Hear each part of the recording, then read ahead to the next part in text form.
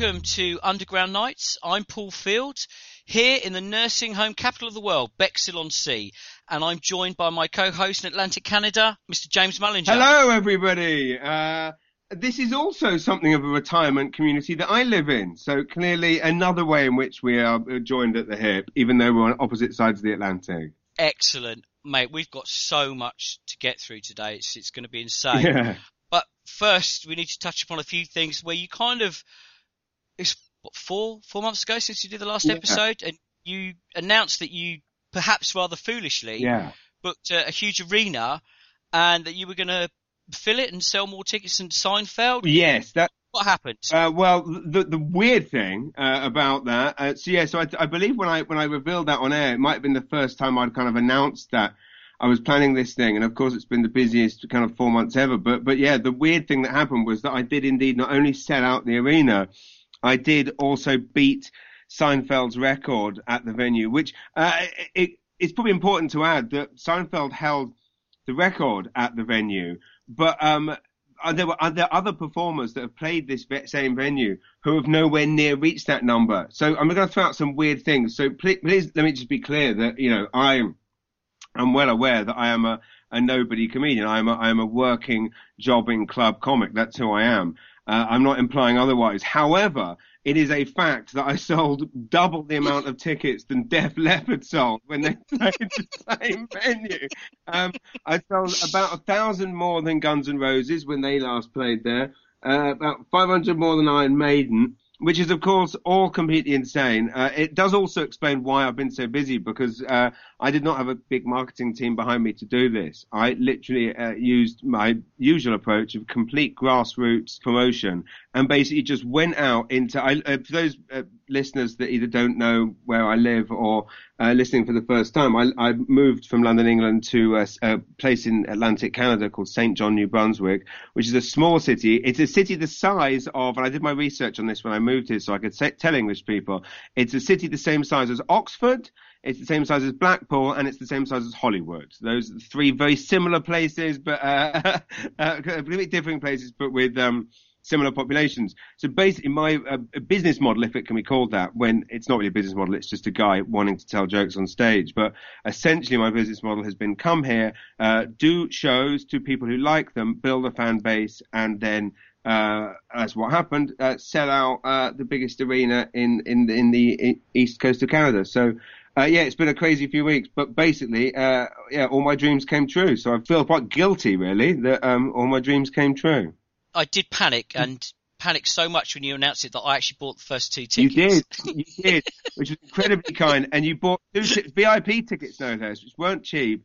And you sent, you wrote to me saying I bought two tickets, which was such a nice thing for you to do. And you said give these to someone who needs them. And you know, I gave them to some people that wouldn't have otherwise been able to afford to come, and they were there in the front row. So amazing, brilliant. I'm really pleased about that. Well, thank you, mate. It was a wonderful move, and the whole thing has been filmed for a CBC documentary about me and why I moved to this part of the world. And of course, the documentary film charts the build up to this, and it shows how I went from selling no tickets to selling more than Iron Maiden and Guns N' Roses. So it charts that process. So that film will actually air on CBC nationally in Canada in August, September. But then after that, it will be available on the CBC website for anybody in England and elsewhere to watch. So check it out. Not to piss on your chips, I did Google things to do in New Brunswick. Oh, yes. Just to see, what you were competing against. Yeah. And I came across a website called 35 Facts About New Brunswick. Yeah. And I have to say, you were up against the Brunswick Potato World Museum. Damn right I was. Sussex having 60 covered bridges, the most in the whole world. This is true. This is how... And somewhere called Shediac having the world's largest lobster, which is not only 35 foot long, it weighs 90 tons. We also have the biggest fiddle, I believe, as well. But yes, indeed. It's... No, but that's what it's all about. I mean, that's what it's all about. Absolutely. Come on, let's move on to Record Store Day, because this is something that's close to both of our hearts. Yeah. And I was, again, really excited to see that you were potentially foolish enough, I thought, to put a record out. Well, I mean, that really sums up what an idiot I am. In the space of 1 month, I decided to do two things. As an unknown comedian, I book an arena, which I have to pay for up front, and then I also decided to release my new album on vinyl with no digital download or CD.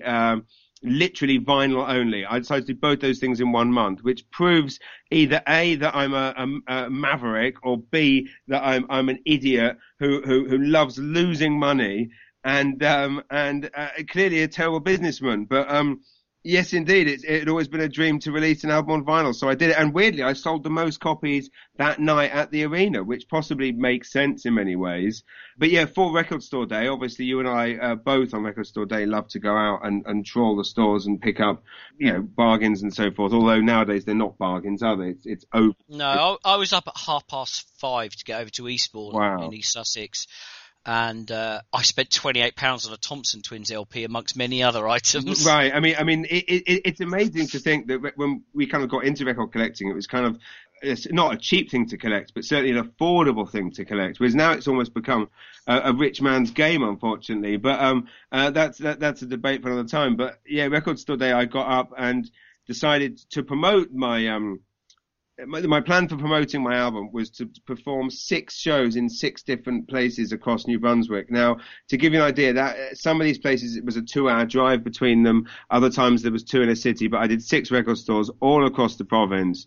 And it was an absolute dream. But to be honest, I mean, it was an amazing PR exercise. And of course it meant I did shift a lot more copies of my album than I probably would have done. But let's be honest, if I said to my wife, oh, sorry, this Saturday I'm going to be driving around New Brunswick buying records. She said, no, you're not. You are going to look after the kids. Whereas by promoting an album, suddenly I'm allowed to do the thing that I dream of doing. So, yeah, it was a wonderful day. Well, I've got a copy of this, James, and me and Catherine sat down, had a glass of wine, and did something that people probably did back in the 60s and 70s when comedy albums were quite popular. Just listen to a record of comedy, and it was absolutely brilliant. We genuinely laughed our tits off. And I have to a special mention, because you put one of the gig posters in the packaging, which you signed. But being British, it was within your genes that you had to draw a cock and balls on it by having a marker pen in your hand. Even though it was your own poster and your own face, you couldn't not draw a cock and balls on it because you had a marker pen in your hand. The Englishman. But you cannot, absolutely. And Canadians don't appreciate a good cock and balls. Whereas, I mean, I don't know if you've seen one of my earlier shows where I had a whole segment of a show that I toured in England where I showed all of my schoolboy penis drawings. So, like, it was Gulliver's cock and Noah's cock, and it had cocks being bitten off. Basically, I mean, stuff that super bad could only dream of, I was doing way before that. And so, I mean, I'm something of a connoisseur when it comes to drawing cocks and balls. So, yeah, when I'm sending one of my favourite Englishmen, my new comedy album, of course I'm going to draw a cock and balls. I believe, was it jizzing in my face? It wasn't, I don't think. I was biting. It was going in my mouth, I believe. It was on my head. It was one of the... It was just on your head. Yeah, dickhead, exactly. It had to be one of the 3 classics, either the dickhead or the jizzing on the face, one of those classics. And it has to be said, the comedy on the record is as mature as that. So if you are listening to this podcast right now thinking, oh, well, that is pathetic. A grown man, 38 years old, father of 2, drawing a cock and balls. Well, you know what? Don't buy my album. If you're thinking, cock and balls, jamesmullinger.com, go to the store page and buy my new album. Absolutely. It genuinely is amazing. Really, really funny. Thanks. Last bit in housekeeping. Actually, 2 last bits. James, I went to the Cup final on Saturday. Yeah. What cup? Do you know who was playing? I mean, is this a football thing? It's a football thing. Oh, congratulations for going to the Cup. Was it Leicester playing? I heard they did well in something. No, it's Crystal Palace. We played. I'm a Crystal Palace supporter. I remember that. Yes, and we played Manchester United. Wow, and who won? Well, 10 minutes to go, we scored, and then we lost 2-1. Oh, well, I'm sorry to hear that, but it's the taking part that counts. Right. Where's your lad, Hunter? Yes, Hunter. Yeah. Was he born in South London? Yeah, Tooting, yeah. Right, so, there's a good case here that could get him into being a Palace supporter. That's all I'm saying. You know what? Because you're my favourite person that is a football fan, I have to say that if I am going to encourage him, which of course I will be, because he's a British boy, but he's living in Canada, I'm going to push him to support Crystal Palace. Excellent. So that's two of you now. So that's great. Last bit for housekeeping. We've had a couple of people asking about this Comedian's Guide to Survival. Thank you. Yes, I hear a very good film. Yes, Comedian's Guide to Survival. The release date for England hasn't been finalised yet, but it will be like September, October this year, which is weird for me that like in the space of 1 month, in Canada, there's a documentary about my real life being aired nationally, and then the same month in England, there's this film that is obviously semi-fictional, but obviously it is a drama. It's not a documentary, comedy drama. That is of course airing. That is going to screen nationally across England the same month. So yeah, it's going to be a weird month with people kind of saying, "Is this true? Is this true?" But yeah, it is out then. The film's looking better than ever. And to be honest, it's just really nice from the people that have seen it like yourself, whose opinions I respect. And there's a massive Canadian stand-up called Mike Ward. I don't know if you've read about him in the newspaper, but he's currently on human rights trial for a joke he made. Google it. Google the joke. Really? Yeah, I mean, the story itself is very depressing. You've got this comedian who refused to pay out to someone trying to intimidate him. And the joke is horrendously hilarious, and it's highly offensive. But this guy is one of the sweetest, nicest guys ever. He's a comedian. That's what we're supposed to do. He's currently on trial. It's insane that the freedom of speech is being challenged in this way. Google it. Mike Ward. He's a Quebec comedian. He appears in the film. He's actually the guy who tells the character of me to drown myself, or he wants to drown him, and he should go and kill himself and all the rest of it. He saw the film in full, and he gave me the best. Well, it's not really a compliment to me, but he gave an amazing compliment to James Buckley in that he said it was the first film he'd ever watched where the stand-up comedian being played by an actor actually looked like a real stand-up comedian on stage, which to me is the best thing I can hear, because I hate watching movies when you're like, well, a stand-up wouldn't do that. And yeah, I believe Buckley has the stage presence of a stand-up, and of course, I mean, it helps that we've literally given him. Word for word, the material is my material. So even when he's being booed off and being, raspberried off stage, despite my better wishes, we've used my actual act for those scenes. Well, I've seen it, as you said, and he's way funnier than you are. Yeah, this is true. Maybe that's what Mike Ward meant. Maybe that's exactly what he meant. He was just being more diplomatic than me. Yeah, he's being more diplomatic, yeah. Should we do the news? Let's do the news.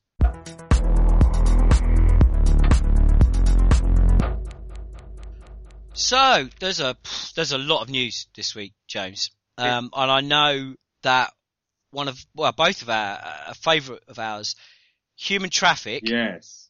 2. Human Traffic 2. How is this possible?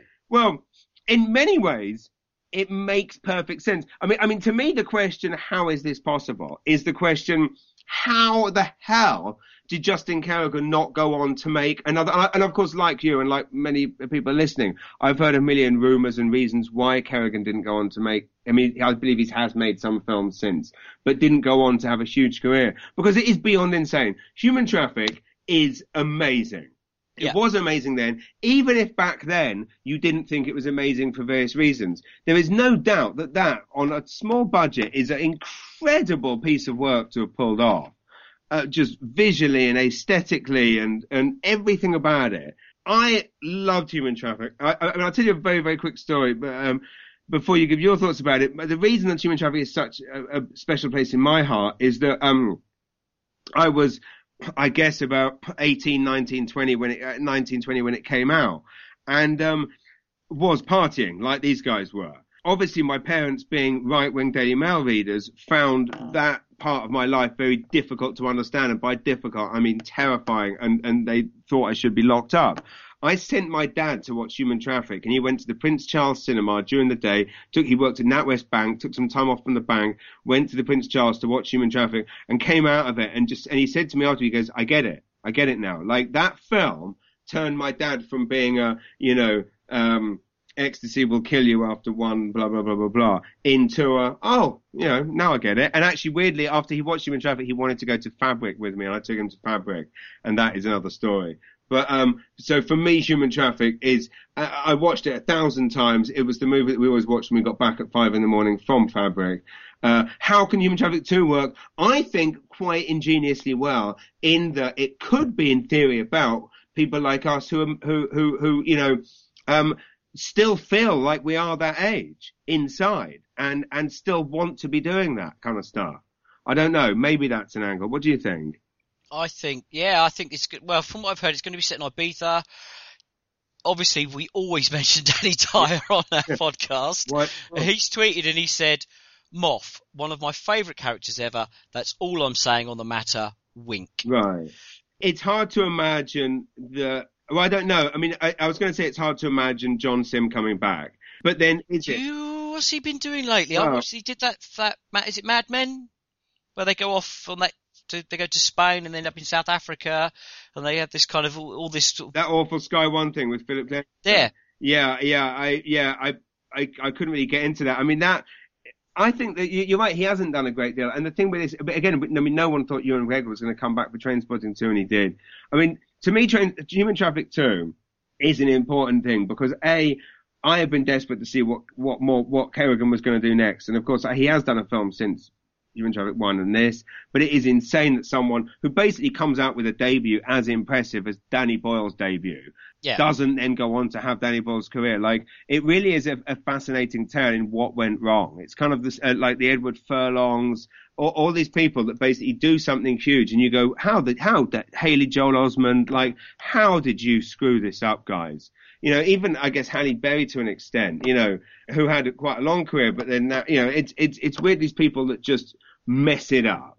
Yeah, I think, from what I gather, he was slightly kind of hippie-ish clubber type and very well-meaning, and then got fucked by the industry. Right. Which you can understand, and then probably thought, I don't want to go through that again. I mean, it is amazing that the film turned out as well as it did, given, you know, that as Danny said, they were all on pills while they were filming it.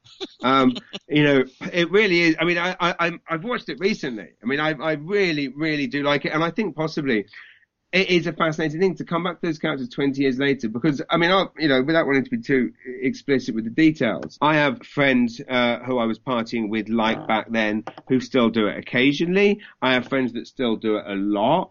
I have friends who have very responsible jobs, high-powered jobs, that still like to do it discreetly occasionally. The one thing I really don't have, and again, by all means, you know, you can call this the middle-class privilege, whatever else, but I don't have anyone that kind of burnt out. Like, I don't have anyone that you know, has lost their mind. And I mean, I've got a couple of schoolmates that got into smack and that kind of thing. But for the most part, I would say the friends that I was partying with 20 years ago doing that, they're all now doing very well and still doing that, not as regularly, but regularly enough. And yeah, I know, mate, I know exactly what you're saying, and the people I know, pretty much the same. I don't know anyone who's kind of frazzled out and burnt. And funny thing is, it wasn't long ago. I think I was in Hastings, and I tweeted, and you asked me about the crypt. And that's what. How the fuck I was like, whoa, hang on. You're from Maidenhead. Yeah. I'm from. How do you know about the crypt? And that blew my mind. Yeah, well, it's true. That was the period. It was that period when I was at Kingston University with a guy from Hastings, and every weekend we would get on the train on a Friday night, wash up hill, get on the train, go down, come to the crypt, and party all weekend. And it's funny. I mean, that group of friends that I had back then, they're all, you know, I mean, some, you know, people slow down, blah blah blah. But I would say for the most part, so I think that's kind of interesting. You know, what I hope they don't do with Human Traffic is I hope it doesn't become this big kind of Peter's Friends navel glaze session of, like, you know, because the wonderful thing with Human Traffic is it did show the people talking bollocks at 3 a.m. and all the rest of it. Yeah. And I guess the only difference is that back then, when it was 5 a.m, we'd all be going, you know, what are we going to do with our lives? We're going to be friends forever. And now we kind of go, oh my God, I can't believe we've been doing this for 20 years. I can't believe we're still mates, blah, blah, blah. So, I mean, in many ways, the bollocks that we talk is still the same bollocks. I just hope it doesn't get too philosophical, because what I loved so much about Human Traffic was the fact that there wasn't this big dark, depressing. Like the as dark as it got was the bit where Danny Dyer trips up with a come down and goes, "Can," right? I mean, that was the extent of the big downside, you know.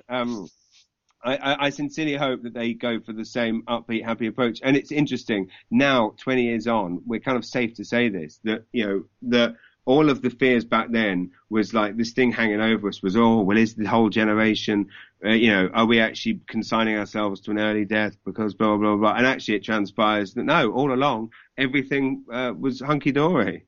Yeah, we all had a jolly good time. Okay. Way to end up. You did. We all had a jolly good time. Yeah. We had a jolly good time, we did. How would you describe rave culture between the years 88 to 1996 when you were watching 50 First Nights? Well, I would have to say we had a jolly good time. Good time. Oh dear, my children might listen to this. God, don't, please don't. We had a jolly good time. Right, what's next? Can. No. Next, Carry On. No, Carry On's next. Carry On. Yeah, our old mate Southcott. Yeah. I got when there was a little bit of news. I was thinking, it's a new Danny Dyer film. Yeah. No, new Carry On films. Now, maybe not for you, but for me, this was huge because I grew up loving these. Sunday afternoon, it was like this regular thing. Always sit in front of the telly, glued to a Carry On film. My dad loved them. Exactly the same. And I'm sure, like me, one of your first ever wanks. Absolutely. Carry On Camping. Yeah, exactly. Just Jim Dale's, the chiseled features. But no, I mean, yeah, like Carry On Camping, Babs is, yeah, I'm exactly the same. And also, of course, back then when we're that young, it seemed incredibly risque. If anything, it's a kind of a relevant thing, given we're talking about cult comedies today, later on in the show, that you know, for both of us, the sex comedy element gave us this kind of frisson of excitement that probably did lead into a love of films like Porky's at a later age. But yeah, so given your love and history with these films, Paul, are you excited about the prospects of a new batch? I am, and purely because Jonathan Southcott has gone on record to say there won't be any stunt casting. Yeah. They won't be putting any stand-ups in it. Interesting. Which kind of blew my kind of, I thought you were nailed on for the Jim Dale role. I know. But I guess he was very quickly nipping that in the bud for both of us. He was, yeah. Yeah, that's quite a quick, you know, it's not often that someone releases a press release simply to get the message across to one lowly friend. Pretty bang on the money. He may as well just said, yes, wonderful news. We'd like to announce we're making 3 or 4 new Sarah McVillains, and no James Mullins, you're not having a fucking part. Like, I mean, that would have been a bit easier than going around the bushes like that. But yes, I'm not joking though. You would have been the Jim Dale part. Well, thank you. I think you can take that however you want, mate. Yeah, no, I mean, it's interesting because I remember a few years ago when there was talk of one being made, which I don't think was made. Am I right? No, it wasn't. No, it wasn't. The last one was Columbus. Columbus, right. Which, again, I remember that coming out and being disappointed in it. And again, I'm like you. I was the hugest Karen fan growing up. There is obviously scope for a Karen film to work now. You know, people keep saying, oh, well, what about... I've read in a couple of stupid articles saying, you know, but, you know, it's an enlightened time now. And it's like, well, it doesn't necessarily mean that it's going to be full of misogyny. But then is it an enlightened time? I mean, anyone that's seen bloody, you know, Bad Neighbours or indeed almost any Seth Rogen, Judd Apatow film. I mean, the Karen films are no less or more misogynistic than those. And that's not to say that any of those filmmakers are misogynist. But, you know, the Karen films were not any less enlightened than the 90% of comedies, and some of the comedies we're going to go and talk about in a minute. The one thing I will say about the potential of this, I mean, I don't know why he's made the statement no stand-ups. That seems odd to me to rule people out. But at the same time, you know, I guess the thing with the Carry-Ons is they were all actors who could act. Like, and I get his point. I think it harks back to Columbus because I think there were quite a few stand-ups in Columbus, right, and that tanked massively and just didn't work. I think he wants a fresh cast, new, you know, completely, in a way, a lot of new people. I've heard Sheridan Smith floated. Yeah. She'd be really good. She would be great. And again, I mean, if that's the direction they're going, that makes perfect sense because Sheridan Smith is in many ways, you know, a modern incarnation of those brilliant performers from back then. When you think about it, like they were all amazing comic actors. and that's what she is. She is an amazing. An amazing actor, but also has impeccable comic timing. So you're right. Maybe that's what he meant. Just wants people that can actually do the job. Cool. Right. Let's move on. Cannes. Right, Cannes. Well, where do you want to start? Well, I think where I want to start is just to lead on from that, because it's interesting. We were just talking then about like him not wanting stunt casting and not wanting to cast stand-ups, and yet interesting, the film that just won the Palme d'Or, which is Ken Loach's new film, I, Daniel Blake, which is of course about the awful, conditions and benefit cuts that the Conservatives have put in, and it's a true story, slightly polemic, but it's not a true story. Sorry, it's a fictional story, but it's obviously based on real things that are happening in Britain at the moment. But interestingly, like Cathy Come Home, which was famous for bringing about political change, there's a lot of talk about this film bringing about political change in England as well. But the interesting thing about this film is that the lead actor in it is a guy called Davy Johns, who's been a staple of the British stand-up circuit for over 20 years. And he's acted in plays at Edinburgh, hugely respected comic, but not someone that's ever been thrust into the spotlight. He's someone which everybody loves on the circuit. He essentially like what Mickey Flanagan was before Mickey Flanagan broke out. Yep, no, I got you. Yeah, he's just a jobbing comic, a hugely respected one, but I don't think he'd mind me saying completely unknown. Ken, I remember I gigged a lot with Davey, and I'm obviously Facebook friends with him, so I kind of was seeing his posts, and of course he was wonderfully indiscreet in the early stages of this coming about. Posting that he had a meeting with Ken Loach, then being asked to take the post down because no one was supposed to know that Ken was making a film. And again, David was just a guy being excited. Long story short, he went for numerous castings, meetings, run-throughs, and then got cast in the lead. And the reviews have been like just over the moon, like about his performance, about how amazing it is, about how much he conveys with this. And of course, I think a big reason why a lot of stand-ups become such good actors, and certainly the case this is, of course, age, pathos and all the rest of it. But a huge part of it is that our lives is we spend our whole lives pretending to be completely at ease when we're actually under extreme pressure. The whole art of stand-up is essentially acting, and that we're pretending that this thing is normal, but of course it's the least normal thing in the world. We're up there racking to the Rolodex in the head. Anyway, long story short, when this film won the Palme d'Or, I've just never seen such a buzz over Facebook by, as stand-up comedians, traditionally we hate our colleagues and friends being successful and doing well. And yet the kind of overwhelming emotion of people that are just so happy that this guy that's been grinding away for years and now in his 50s gets a lead in a movie with such wonderful response, which of course is the polar opposite to the response to the Sean Penn film. Oh yeah, you switched me onto this before we started recording, and I was reading the review, and it's absolutely brutal. So this is the Guardian review. Who's the journalist? Is it Peter Bradshaw? It's Benjamin Lee. Benjamin Lee, yes. He's been praised for this online. If you haven't read Benjamin Lee's review on The Guardian of Sean Penn's new film, which is called, what's the film called again? The Last Face. The Last Face, which by all accounts is the film ever made. Of course, Sean Penn... Charlize Theron and Javier Bardem giving career worst performances as doctors falling in love in West Africa while black characters are relegated to the background. It sounds shockingly offensive. It sounds like Sean Penn is literally making a movie to celebrate all these amazing white people who do all this amazing work to help the poor black people. It sounds absolutely beyond reproach. Of course, famously a year ago when Sean Penn and Charlize Theron were at Cannes together, they were dating, and now they've since broken up, making this very awkward, and of course it probably doesn't help. As I believe that review or one of the other reviews said, she probably broke up with him when she saw the rough cut of the film, which I thought was a wonderfully harsh thing to put in a review. Imagine what Sean Penn's going to do right now, having to parade around Cannes with, and apparently she did that thing where she dumped him and cut him off. Like literally, what's that thing called when you just cut off all contact? There's a phrase for it on the social interweb. I've forgotten what it is. I'm not sure. I live in it, mate. I still call it the old Spanish Archer. Yeah. She basically apparently just blocked him, and turn around, and then their film's getting the worst reviews ever. Of course, the last time Sean Penn got the worst reviews ever was with his then wife Madonna for Shanghai Surprise. Oh yeah, I remember that was It's interesting when these things happen, when a film which seemingly is so awful, and everyone's saying like, "What the hell were they thinking?"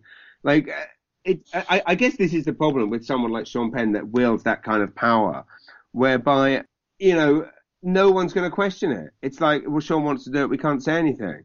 That's how he gets funding off his name alone. I'm looking at the review now, and the bit where it just says an extended Band-Aid video and closes that paragraph on close-ups of tearful orphans.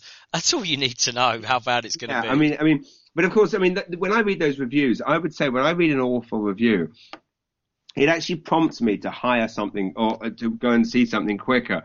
Like, I mean, this is a bad example, but I guess like The Revenant, I did go and see it. My wife kind of said, look, we're going to go and see it because if we don't see it at the cinema, we will never see it. Because I don't know about you, I've watched about the first 10 minutes of 1,000 critically acclaimed movies on Netflix. And your listeners aren't going to like this, but I've watched half of Birdman. Right, I'm probably never going to watch the end of it. I've watched half of almost every critically acclaimed film, every Oscar-winning film. I mean, Boyhood, I just about made it to the end, but oh my god, that went on forever. It went on forever, and the lead guy's acting where he'd been told not to act, and he really wasn't acting. They must have just had a mannequin standing there. All these critically acclaimed films, and Revenant, yes, very good, but I would never watch it again. And I was impressed by it more than I was entertained by it. But when I picked up a review in Empire magazine of a film called Momentum with an actor that some people deem to be an actor, I deemed him to be the worst actor of all time ever, James Purefoy, who I've never seen anything other than and I did interview him once. He's a lovely guy, so no disrespect, but awful. This film Momentum was supposed to be this new big franchise. They spent a lot of money on it. I believe Olga, someone from Bond films in it. Google the Empire review of Momentum. It is so wonderfully scathing that the first thing I did was drive out to my local video shop, because we still have them here, and I rented Momentum and I rushed home to watch it. I haven't done that with a movie in a long, long time. I haven't seen any of the Avengers films. I've not seen any of the Lord of the Rings films. I did just see Deadpool, most of it. I've never seen a Captain America film, but I rushed out to rent Momentum because of this terrible review. So this gives you some idea of how my mind works, and it probably leads quite well on to when we do our Troma special next week. Indeed. Who got booed at Cannes? Was it? This film got booed massively. Who else did? Nicholas Winding Refn. Right. For The Neon Demon. So was it for the trailer or for the film? No, for the film. When I started reading the review, and I got to the bit where it says serves up some lesbian, and I was like, ooh. Yes. And then the next word was necrophilia. Ooh. And I wasn't.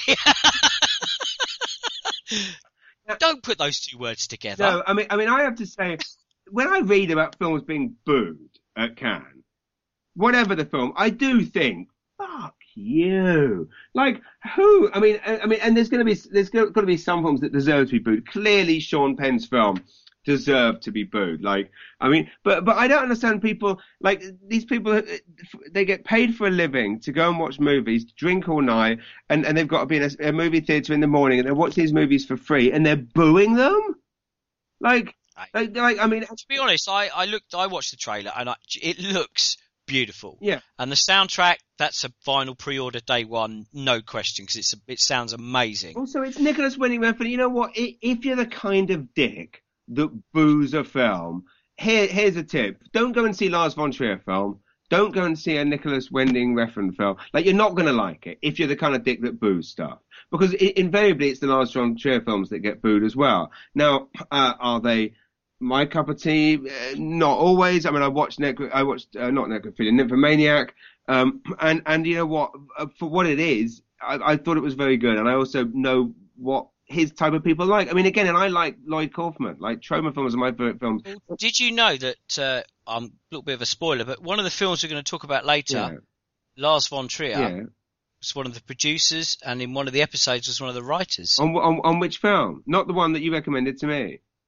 Yeah. No way. I mean, yeah, kind of makes sense. That blew my mind when I read that originally. I was like, what? But that does make sense. And I guess we'll talk about that in more later. So to me, like Wending Refn, I believe his Only God Forgives was booed as well. Now, have you seen it? I have seen it. Fucking I didn't like it. It was garbage. It is. Yes, it is garbage. I mean, the thing is, it does look amazing. Yes. And of course, the disappointing thing about it is that what were the other films? So it was Drive and then Pusher. Right. Okay. So I mean, two amazing films, and of course, Drive. Let's face it, probably isn't for everyone. We all got. I wasn't a massive fan, to be honest. I didn't mind it, but I didn't get all the hype around it. No, well, I agree because really it's a B movie shot slightly more stylishly. It's the same plot as every WWF or whatever it's called now studios film or a straight to video Nicolas Cage plot. I mean, but it's shot beautifully. Only God Forgives. I heard it had been booed. I heard it was terrible. I then saw it had 5 stars in Empire. And you see these things anyway. So I sat and watched it, and I'm like, you know what? It's disappointing because when you see it's this supposedly awesome director and Ryan Gosling, and you think, oh my god. I mean, the film's interesting, and you know what? This guy clearly likes to experiment. He's never gone out and said my new movie's going to be the most accessible, crowd-pleasing blockbuster, does he? No, absolutely not. And I get it. If he's making fairly out there. Dude, I mean, I have the bloody review up here for the Neon Demon on the Telegraph. Yeah. And it uses the words, cannibalism. Neon Demon booed in Cannes over cannibalism and necrophilia. Right. So who's going to see? I know. A Nicolas Winding Refn film where the last film was, considered by people to be, horrendously violent and shocking, blah, blah, blah. Like, don't go and see his next film. And if you do go, don't enjoy it, by all means. Give it a bad review if you don't like it, but don't boo it. I really can't get my head around. And again, I mean, the filmmakers actually are quite restrained when complaining about such things, because of course they can't complain about anything because everyone just says, "Oh, you overprivileged, overpaid, pampered, blah blah blah."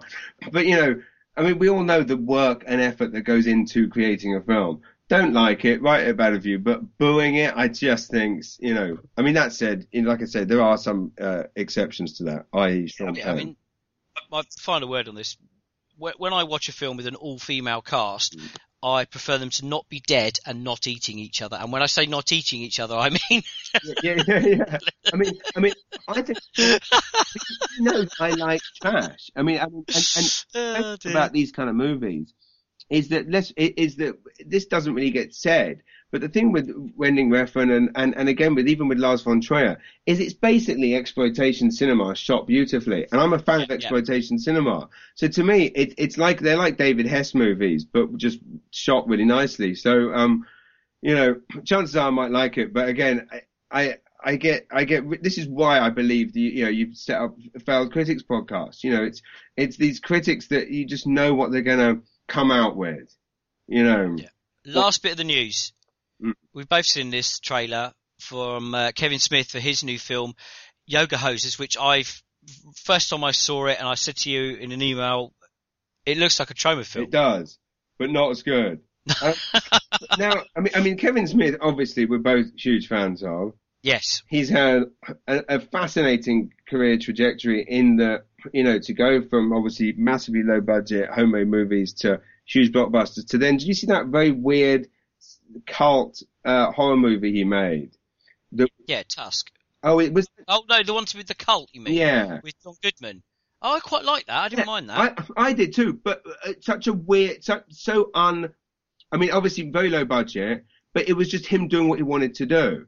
Yeah. And it wasn't tongue in cheek. It was weird and scary, kind of like that British. It was based on the what they call the Westboro Baptists. Right. Exactly. That's how that came about. Yeah, but it was just kind of weird and cheap looking, but he's there's not many directors that have scaled like huge budget heights and then gone and made films like this. I mean, the problem with Yoga Hosers is, I mean, who knows? I mean, these directors often don't cut the trailers themselves and don't have a say in it. But I didn't find anything of interest or anything funny in the trailer, which is disappointing because it looks like my kind of thing. I know. I knew it was supposed to be terrible. And I was just like, I just don't get it. It just looks like it's you and your mates mucking about. Yeah. and it's almost like they've made a video for themselves that they shouldn't be showing to anyone else. Basically, it looks like an Adam Sandler Netflix picture where it's weird how Netflix, sorry, it's off the point, but it's weird how Netflix has actually almost become a dumping ground. I don't know if you've seen the absolutely terrible Ricky Gervais and Eric Bana film, which... Oh my God, I saw that. It was so bad. So bad. And so you read his interviews with Gervais where he goes, I make my films with Netflix because they don't interfere and they don't interfere like a studio do, and they let you do what they throw the money at you and let you do what you want. And I'm like, there's the fucking problem.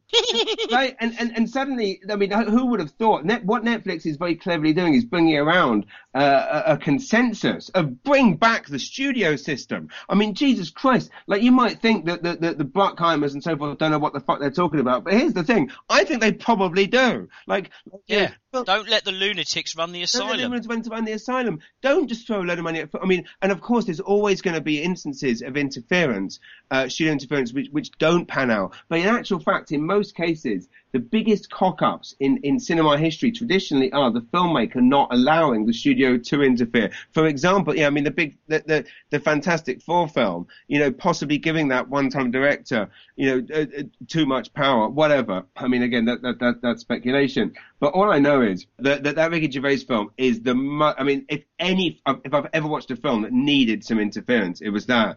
And then you watch these terrible Adam Sandler films. I've just seen the trailer last night for the new one that's coming out. It's him and Rob Schneider, and of course, they need to take a trip to a beautiful Hawaiian resort. Of course they bloody do for this plot to work ahead. And it's fascinating because Netflix could actually be this, and is in a lot of instances, this wonderful creative haven. Hence, Beasts of No Nation being, they keep talking about that being an example of doing a film right where Sean Penn went wrong. And the reason that Beasts of No Nation struggled to get any recognition was because they didn't give it a white protagonist. They said, no, we're going to tell the story properly. And as a result, it didn't reach the audience that it possibly should have done, but luckily reached a bigger audience thanks to Netflix. But then you've got these, I don't know why, anyway, I go off the point, but it annoys me when I see Netflix throwing all this money around at garbage. Garbage, yeah.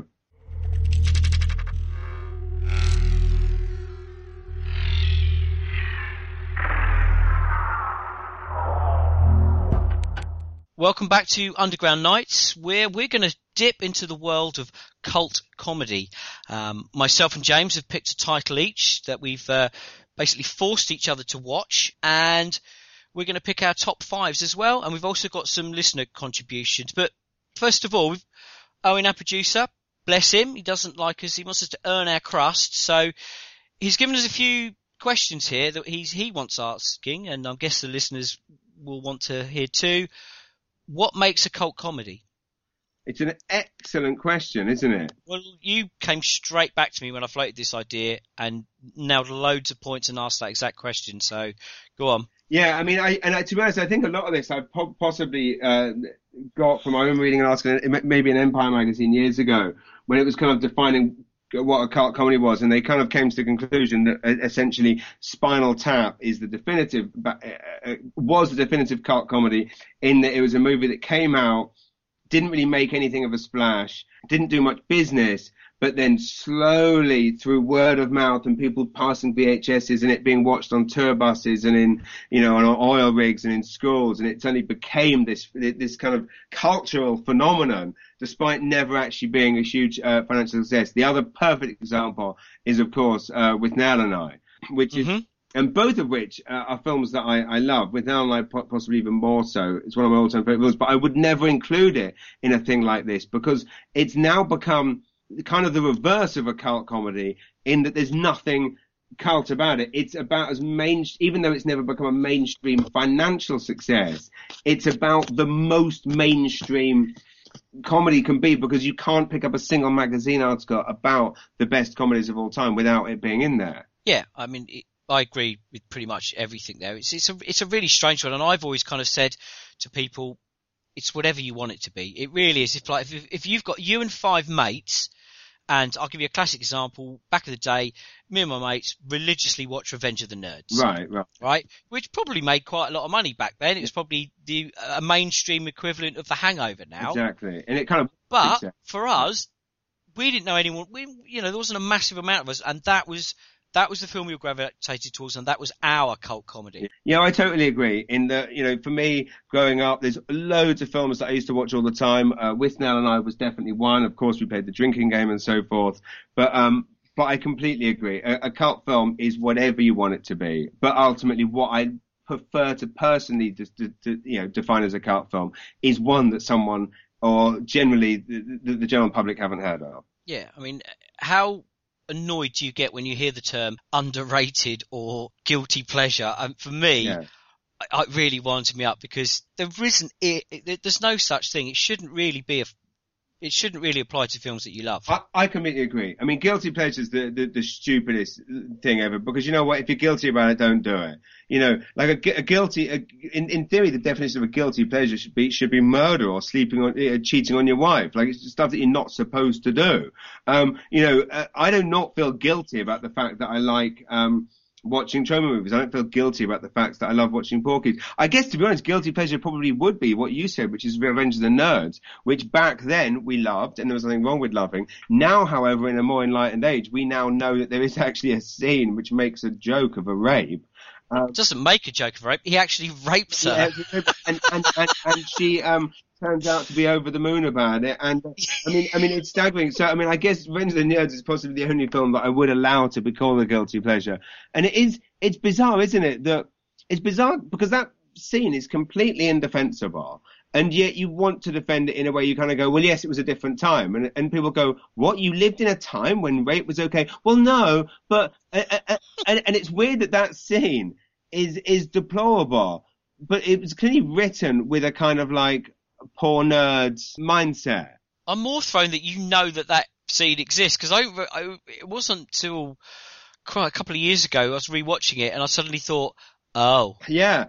And I hadn't seen anyone else ever mention that happened. It's funny. Weirdly, I'd seen the film years ago and I'd obviously forgotten that, but then read something recently and then in a part of VHS bought it and watched it and wanted to see how much it stood out as being utterly horrifying.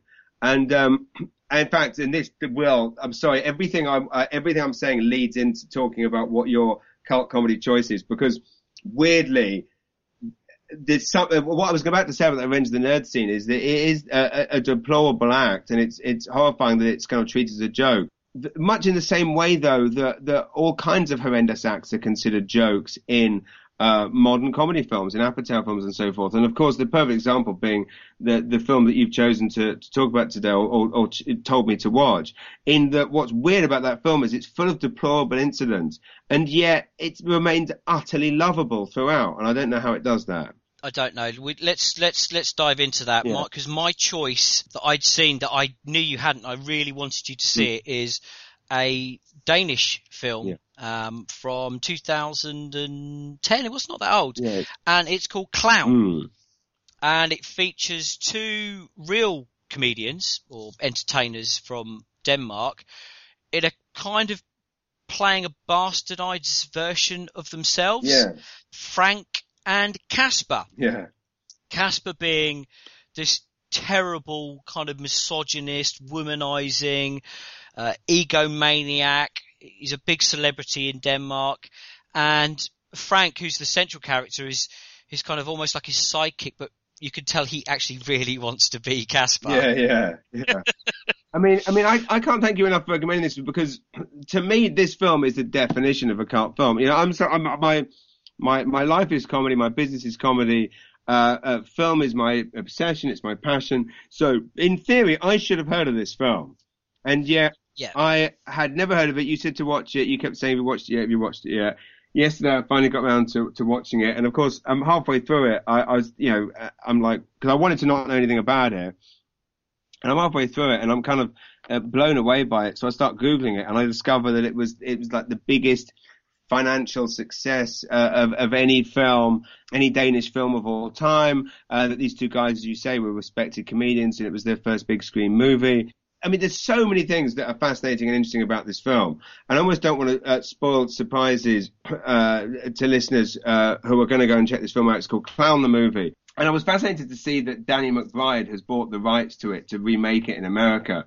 Because the odd thing about this film is that the premise, even though the premise itself isn't highly original. In fact, the premise, I believe, maybe it was original in 2010, but the premise has been done many times in recent years by, the frat pack crowd, by the Vince Vaughns and the Jason Sudeikis. In fact, it's a very similar, essentially it's a road movie. It's a road movie where a kid is forced to come away with them. Now, of course, nowadays when this happens, the kid will be either a kind of foul-mouthed, Christopher Mintz-Plasse type, or it'll be that young British kid that was, I believe, in a Ken Loach movie who's gone to Hollywood and done very well, who's actually in the Jason Sudeikis movie that I'm thinking about, We're the Millers, which, granted, is actually quite funny. But it's essentially putting a 12 or 13-year-old child through some horrendous encounters. Like, in the Sudeikis movie, he tries to force him to suck off a Mexican cop.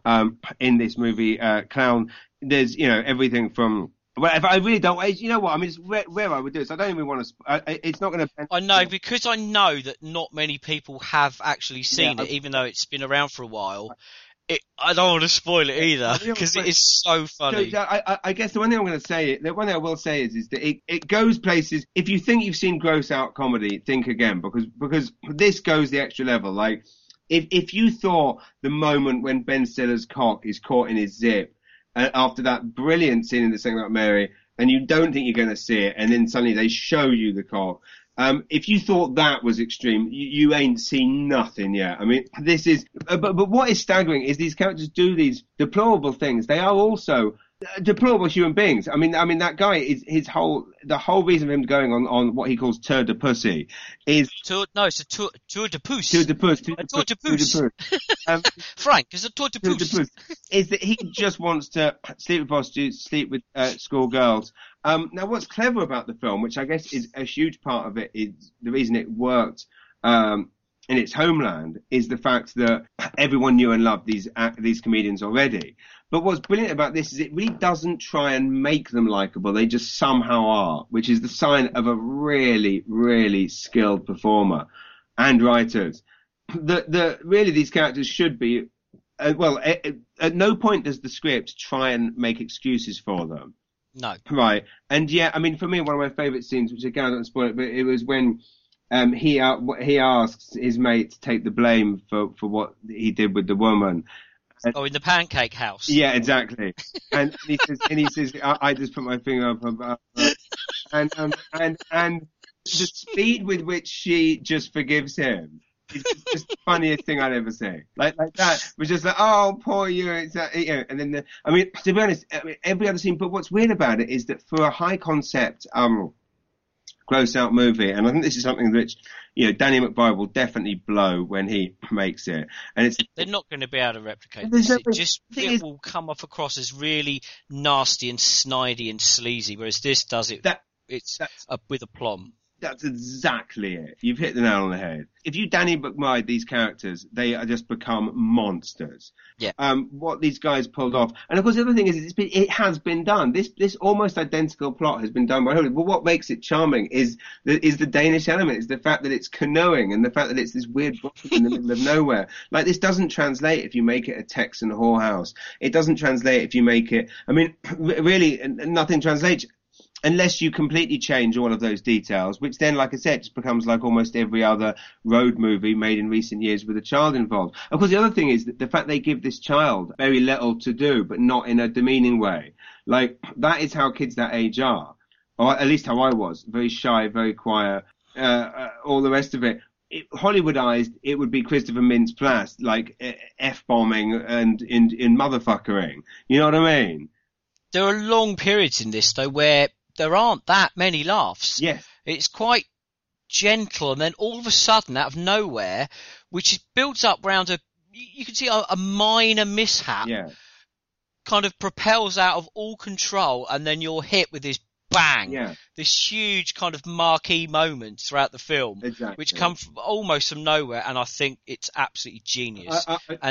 In terms of sitting there holding my stomach and gasping for air, this is the one film that in recent memory, to be fair, has left me properly breathless from laughing. I agree, and that is an important point that you mentioned, that there aren't big laughs all the way through, which is what would happen when this is Hollywoodized, where every scene has to have a set piece, where especially like in all these films, the opening scene has to have a set piece. It's invariably someone gets caught masturbating or something like that. Whereas the thing with this is, it's about 20 minutes, I believe 18 to 20 minutes before the first set piece. And oh my God, what a set piece. Because I didn't see it coming either, but pardon the pun, but it's absolutely brilliant. It's absolutely amazing. And then but then even though the moment itself is more kind of like horrifying than laugh out loud funny, the laugh out loud funny knock on from this truly awful, disgusting thing that happens is her appearing later on with a patch on. Like, I mean, that's like, she wears a patch in the sequel too. To me, that was the funniest thing of all. Like at the time, I'm like, they're not going to go there, are they? They're not going to go there. Did you see what was coming then? Well, when he went upstairs, I saw it was coming, but I must admit, I didn't think in a million years. Where it keeps topping it, right, is that when they're telling him he should do that, you keep thinking, are they going to go there? You know, that could be quite funny. It's not that clever. And then you think he's going to do it, and she's going to wake up and go, "Oh my God, what are you doing?" And then you think that's going to be it, and then you don't think, well, it's not going to be a mother. And then it's like, well, you're not going to see it. Oh, it's not going to be in her eye. Oh. But do you know what I mean? It keeps topping it, and I think that's the genius of this scene. Is that I mean, so I did see it coming, but I never saw to what level. Yeah, that's what I was kind of getting at. I kind of knew what was going to happen, but I didn't realise quite to the extremes that they were going to take it, and they kind of replicate that through. They do, and what's brilliant is the film, unlike a lot of films of this ilk, it's not full of really annoying screaming and shouting. You know, like to me, like Borat, you know, and this is the thing, as I've been reading about the film, I believe the comparisons have been made to films like. Head over to Hulu this March, where our new shows and movies will keep you streaming all month long. Catch the acclaimed movie All of Us Strangers, starring Paul Mescal and Andrew Scott. Stream the new Hulu original limited series We Were the Lucky Ones with Joey King and Logan Lerman. And don't forget about Grey's Anatomy. Every Grey's episode ever is now streaming on Hulu. So, what are you waiting for? Go stream something new on Hulu. Say hello to a new era of mental health care. Cerebral is here to help you achieve your mental wellness goals with professional therapy and medication management support. 100% online. You'll experience the all-new Cerebral Way, an innovative approach to mental wellness designed around you. You'll get a personalized treatment plan from a therapist, prescriber, or both in a safe and judgment-free space. Your Cerebral therapist or prescriber will outline a customized plan with clear milestones along the way, so you can get to feeling your best. With Cerebral, you're not alone in your mental health journey. We're here to empower you to live a fulfilling life. So take that first step towards a brighter future and sign up today at Cerebral.com/podcast and use code ACAST to get 15% off your first month. Offer only valid on monthly plans. Other exclusions may apply. Offer ends July 31st, 2024. See site for details. Listen up. I won't sugarcoat it. This is the longest cold, flu, and allergy season we've ever seen, but we're not alone. We've got Instacart. Sure, you may be a coughing snot faucet who just wants mommy, but you're not giving up! Not when cold medicine, fragrant herbal teas, and honey shaped like bears can be delivered through Instacart in as fast as 30 minutes! Now let's go win the sick playoffs! Daddy, I just want my soup. Oh, sorry, Sport. App says it'll be here in a few minutes. Instacart for the win. Borat and films like Curb, i.e. the comedy of embarrassment, which, to be honest, I think does it a disservice, because it's actually not. It's more mainstream than that. It's more ballsy than that. Like, the comedy of embarrassment now, to me, just turns me off. And I've loved Curb. But you know what? I can't hear Larry David and Wanda Sykes screaming at each other. You know what? Shouting isn't funny.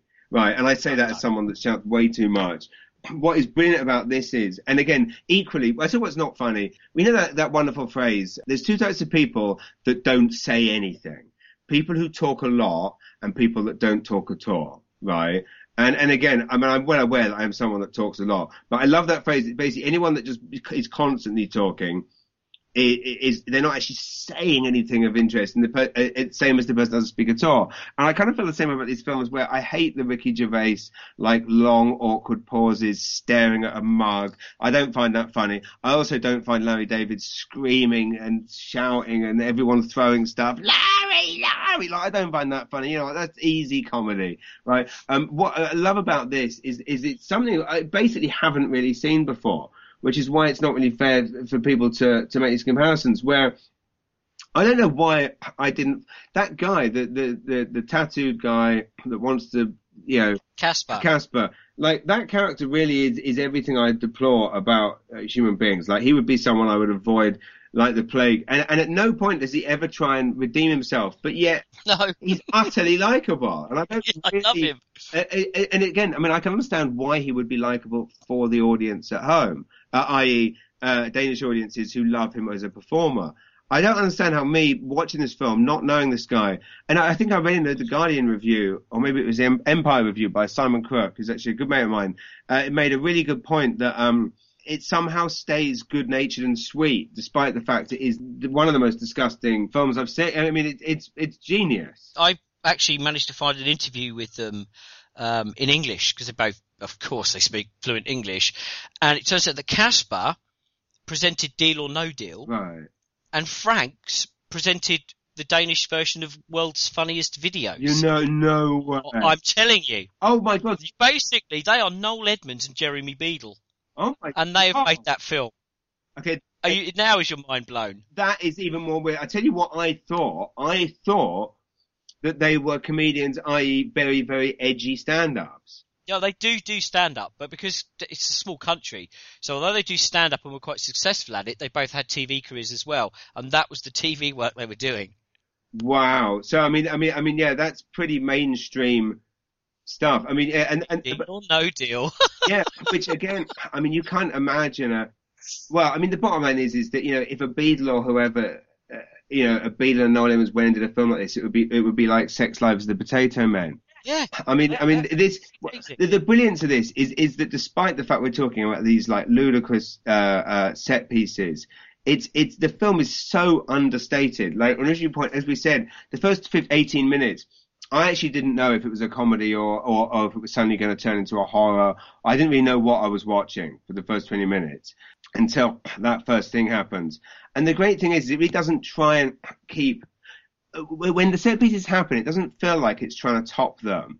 It just they actually feel quite naturally organic. Well, to give you a little bit of history, it was a TV show. Right. There are 6 seasons, which, if you're in the States, and can you get Hulu in Canada? Hulu, yes, you can. Yes, yeah. Okay, well then all seasons are free on Hulu. Wow. And it's kind of like it's not quite as out there in the TV version, but it's the same guys, the same setup, the same cast. Right. Each week something, you know, some calamity will happen, and they're on record as saying that they drew up a top 20 list of taboos they wanted to cover, from like AIDS and necrophilia, Down syndrome, all these horrible, terrible things, cannibalism, and managed to deal with all of them in a 30-minute sitcom, which is on national television. See, that's amazing. And I'll tell you what's clever, if the TV show is indeed as clever as the film, is that there's something about making that list which actually goes against the kind of thing that I would generally like. I hate feeling like boxes are being ticked, even if it's in a list with a list of offensive subjects. But when they do it, it's so you don't see them coming, and it's so subtle and so clever. Yeah, and that's how that is definitely how I felt watching this. None of it felt crowbar. Actually, you know what? To me, is one of the best moments in it, if not the best, if not one of the best things I've ever seen, which again, I mean, I'm always loath to, I really don't want to spoil this surprise, but, yeah, I mean, just to go around, beat around the bush, there's a scene where a protagonist fucks a guy, is fucking a guy, right, and there's no, a heterosexual, protagonist, and at no point is this made an issue of.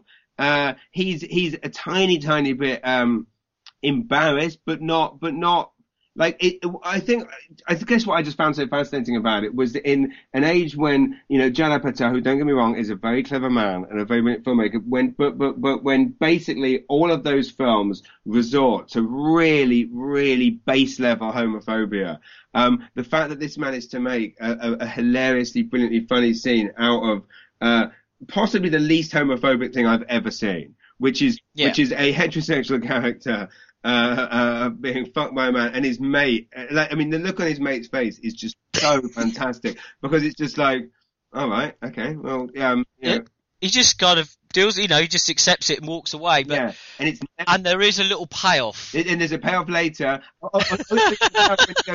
That payoff, I swear to you, I don't think I've seen the rest of that bit, because I just was gasping for oxygen. You're right, that is absolutely brilliant, which again, it's slightly old school gag when he goes to sit on the couch. It's a slightly old school gag, but it's done with such brilliance. I mean, there's just so many. And again, I'd actually even forgotten about that scene, but I remember actually when I was watching it, that scene just jumped out at me as just being so brilliant and so basically the reverse of all of these incredibly, you know. It boggles my mind. I've seen it compared to The Hangover, right? Which I find ridiculous. I find that utterly absurd. The weird thing about The Hangover was that I think the thing I hated most about The Hangover was the fact that that they were drugged. Like, really, we can't just have our protagonists do this to themselves like the rest of us do. We have to have them drugged. Oh no, it's ridiculous. Anyway. We're going to wrap this up, and I'm just going to ask you, are you looking forward to seeing Clown Forever? I am, and I think the message has been put out there, and I'm staring at the artwork right now. But because you just told me to watch it, although that in itself I knew was a high recommendation. Anyone listening, I mean, please, it's going to be hard to do so, but anyone listening, please do go into watching Clown without all of these expectations that we're kind of putting on it. I mean, essentially, what we're talking about here is a film which, unlike, as I say, I mean, I get so, I watch almost every comedy that comes out of Hollywood. I mean, go and watch the terrible Ed Helms Vacation remake, and then watch this. And I mean, my God, it's special. And I just want to thank you, Paul, because honestly, this is the true definition of a cult movie, where movies are my life, comedy is my life, and I'd never heard of this until you told me to watch it. I've only ever recommended 2 films to you, and I'm 2 for 2. It's spot on so far. Cool. Right. We're going to talk about After Hours. Yes. Right. Lead on this, because this was the film I recommended to you. So what you did? So you hadn't seen it before? No, I hadn't. If I had, it would have been in 1985, because I genuinely didn't remember anything. So very good chance that this was. In fact, I'm looking here. It didn't come out on VHS till 91. So no, this would have been a first time watch.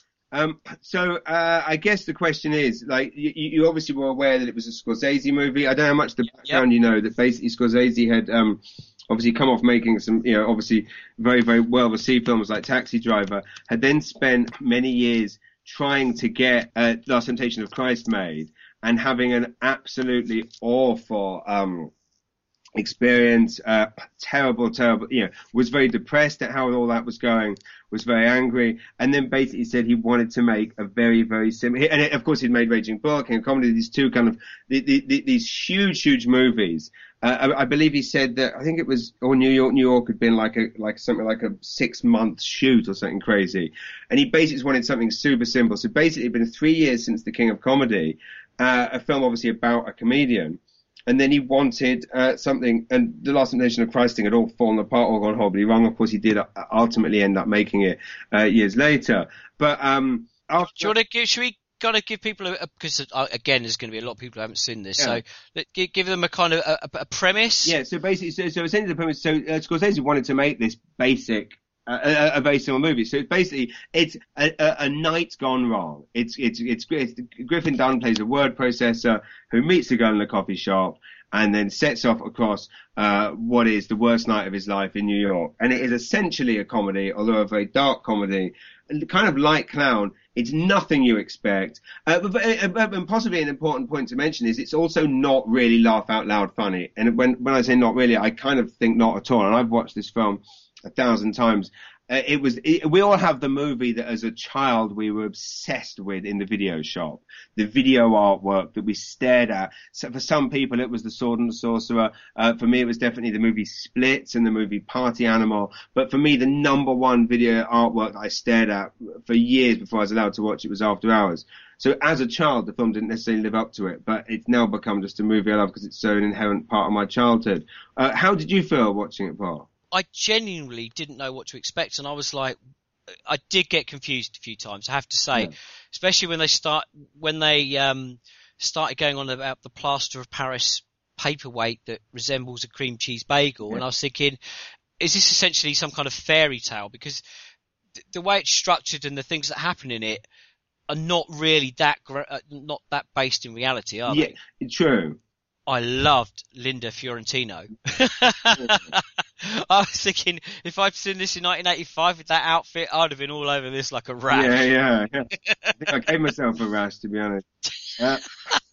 I mean, I've seen a few of these films where, when your evening out goes horribly tits, and he just kind of cannonballs between all of these mini disasters, and they snowball into more and more horrendous things happening to him, and I got it. And it's something you said the other week, actually, when we last recorded. I appreciated it, but I was struggling to be massively into it. Right. Because I was expecting a comedy. I don't know, and I smirked and sniggered, and especially when she does the whole scene about Surrender Dorothy, where they have that conversation in the canteen, and she says, every time my boyfriend comes, he used to shout Surrender Dorothy because he loved the Wizard of Oz, and that I properly laughed at. But I think maybe my expectations were slightly skewed. No. Well, I don't know if they were. I've always found it hard to. It's weird because, as I say, this film is so inherently linked to my childhood, and that's why I wanted to pick it, because to me it's the definition of a cult comedy. You've got Griffin Dunne, who is now kind of a respected director, but kind of hasn't. He was never such a leading man, even though he was obviously the lead in this. It's the fact that it's a Scorsese movie, which of course always gives it, gravitas, and yet it's one of the least known Scorsese movies. But I mean, I've never possibly ever laughed at it. It's such an odd film. Like on the DVD, there's all these extras, them talking about the script, and you kind of think, well, how did this script read? Because, as you say, it's kind of nightmarish which is possibly what I liked about it as a child, and I did find it really quite terrifying. And it was weird, obviously, as a child watching it, I'd never been out in these situations. And I mean, I was literally a very, very early teenager watching this film. And of course, since then, I've had many, many nights where I have ended up in these awful situations where you get trapped in a nightclub but invariably it's because, I'm paralytic drunk and I don't know who I am. And of course, this is a long time ago, but where I've been lost and then I've suddenly discovered myself walking down the middle of a dual carriageway or in the middle of a field, and where am I? So it's weird in those are realistic scenarios that happen to people. Not really much of what happens in After Hours is, as you say, realistic. No, I mean, and it kind of leads you to think that, X is going to happen. For example, when he kind of first goes around the flat and he's in the bedroom with her and they're having the chat, and then he finds that cream that's for the burns, and you think, there's going to be a big reveal. Yeah. And then that kind of disappears and it goes off on a completely different tangent. Yes, and that's the other thing, is you are waiting for a big twist at the end, which, I mean, again, to be honest, I've watched the film probably 150 times. I still don't really understand it, and you said you got confused. Yeah, you're kind of waiting for a kind of a reveal, which again, it's always cop-out-ish when people say that it's a nightmarish, it's a fantasy, it's a dystopian, blah, blah, blah. Because you're basically saying, well, you mean you couldn't think of an ending. But what just doesn't really make sense is she covered in burns or not? I don't know. You never do find out, though, do you? No, you don't. And is it that she has a fetish for it? No, I think you're reading too much into it. Right, but what is it? Because when he starts looking at her body, weirdly when she's dead, which again is yeah, but he doesn't. You can't see anything, can you? Her skin looks perfect. That's so it's a weird. Also, the other thing about him as a character is that he's not overly sympathetic, isn't he? He's kind of a moron. Yeah. He just wants to get his leg over. Yeah, he wants to get his leg, exactly. So I mean, to me, the greatest thing about the film is the end, because I obviously hadn't worked in an office, but having spent 15 years working in an office, where almost every day was like that, where I would roll into the office, and quite often, you know, from being out all night, come in, looking like that, probably smelling like that, feeling like that, and sitting down at a desk. It's weird that I watched this film aged 12, 13, 14, and saw this kind of dystopian nightmare, which then did indeed become my life for many years, walking into an office that looked very similar to that, and feeling like that. So I don't know. That's why this movie is so in my head. Well, it's weird because you were at GQ, weren't you? And around that time, I was working in the city for a media agency, and I would because I used to get in really early, and I'd sometimes walk along London Wall on the upper part of it and see my colleagues asleep in the bushes where they'd been in the podium all night, and just literally carry them back into the office. Right. I mean, so yeah, I know exactly where you're coming from. Yeah, it's a weird thing. I mean, and so it's a funny thing. In the film, I feel should be watched, and it's a hugely important part of my life, and I definitely wanted to use it here rather than give you Back to the Party or something else to watch.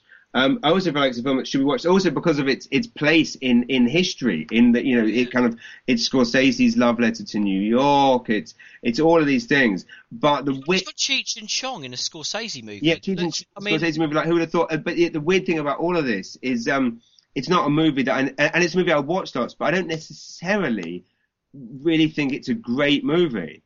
But there's something about it. Absolutely. No, I completely agree. It's absolutely, I mean, as I said, having not seen it, great cast.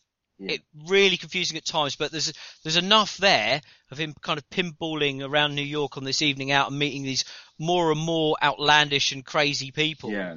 And everyone's got an agenda. And yeah, no, I really, I enjoyed it as you know, in terms of filmmaking, but I did struggle in terms of entertainment. Right. I mean, and it's funny. There's I can't remember what they were, but there was some alternative endings to discuss in the DVD extras. One of which was that, you know, he just goes into the back of the truck, and he just goes into the back of the truck, and then that's the end. And they said we can't do that. And then there was one that was truly awful. The bottom line is it's weird that 8 films have terrible endings. This is you know, an odd, a slightly above average film with a truly brilliant ending. Yeah, I knew straight away. As soon as he was put in the back of the van, I kind of knew exactly what was going to happen. Yeah. No. Well, but as I say, to me, it's the ultimate definition of a cult movie because not many people have heard of it, and it's a bloody Scorsese, right? Mate, exactly. You've nailed the subject matter tonight. Is, you know, let's not forget, it is supposed to be cult comedy. Yeah. We'll take a short break and we'll do our top 5s. Do it. Nice one.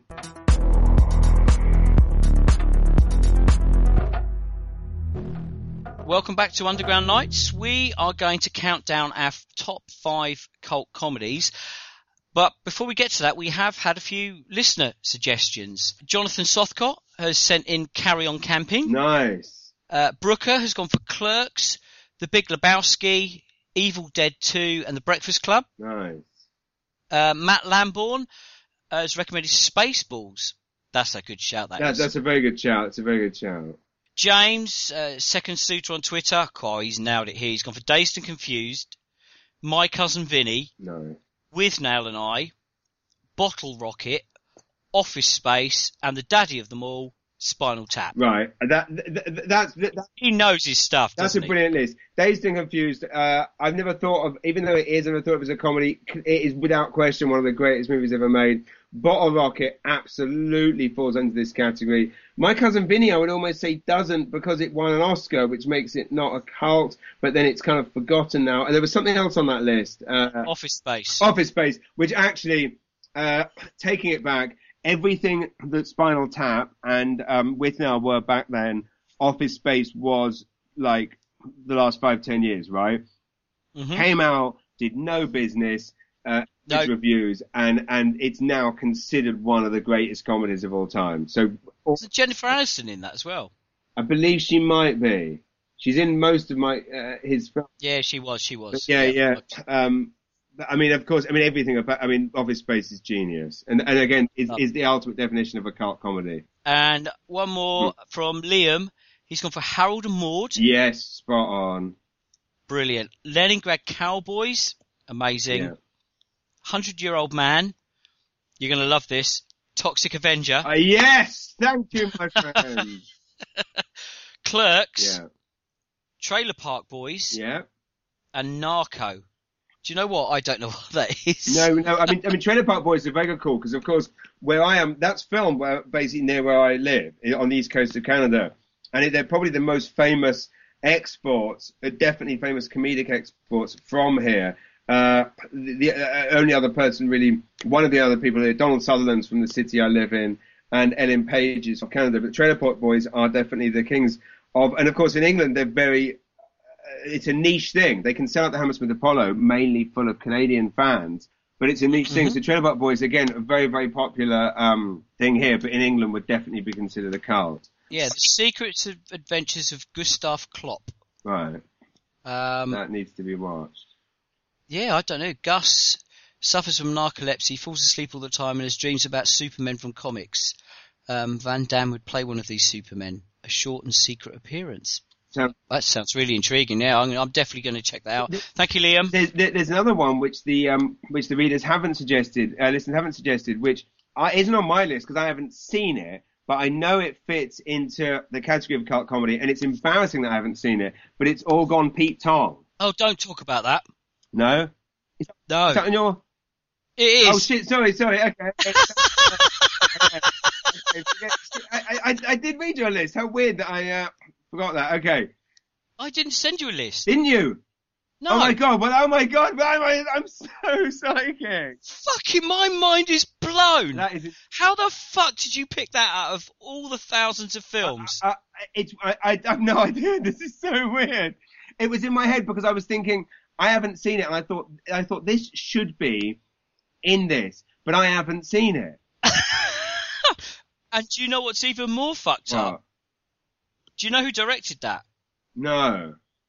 Michael Dowse. It's a Canadian picture, and it's the same director who made Fubar and Goon, who Lowell Dean was on last episode championing, and I didn't find this out until today. No way. And of course, the other weird thing about it is you've seen Comedian's Guide to Survival, the film about my early years in stand-up, and the two of the main actors in It's All Gone Pete Tong are, of course, in that. Mike Wilmot, who is, I believe, the manager in It's All Gone Pete Tong, is in Comedian's Guide, and of course, Paul Kaye, who is the lead in It's All Gone Pete Tong, plays my editor, which is one of the lead roles in. I mean, isn't that weird? Mate, this planet's just getting smaller and smaller. It's crazy. I can't believe you.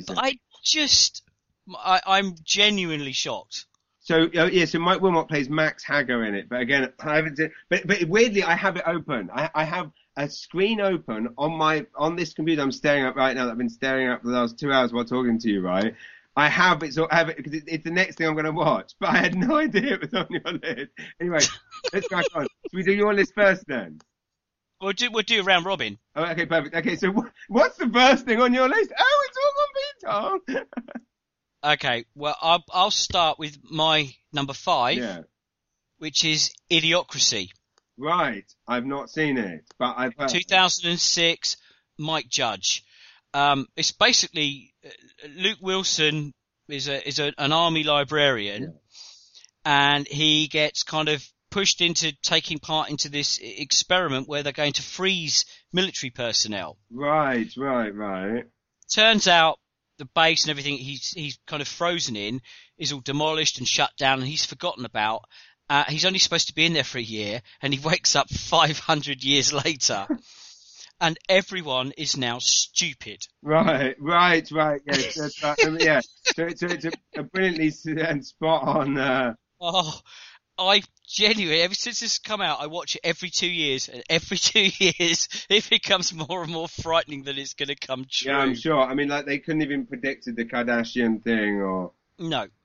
And this is a classic cult movie, because it didn't get a major theatrical release, didn't make much money at the box office, but it's got a proper cult following. I love Mike Judge. Yeah.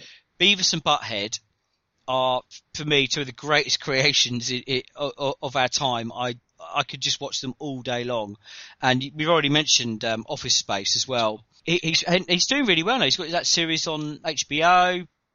I just wish he was making more features. Yeah. I mean, and clearly the legacy of his, big screen movies is incredible. And more so than almost any other director, those films, people are not only talking about now, but they will be talking about for decades. I mean, there's a theme running through pretty much all of my picks, and a lot of the films we talked about tonight is that a lot of them revolve around a fish out of water. Yes.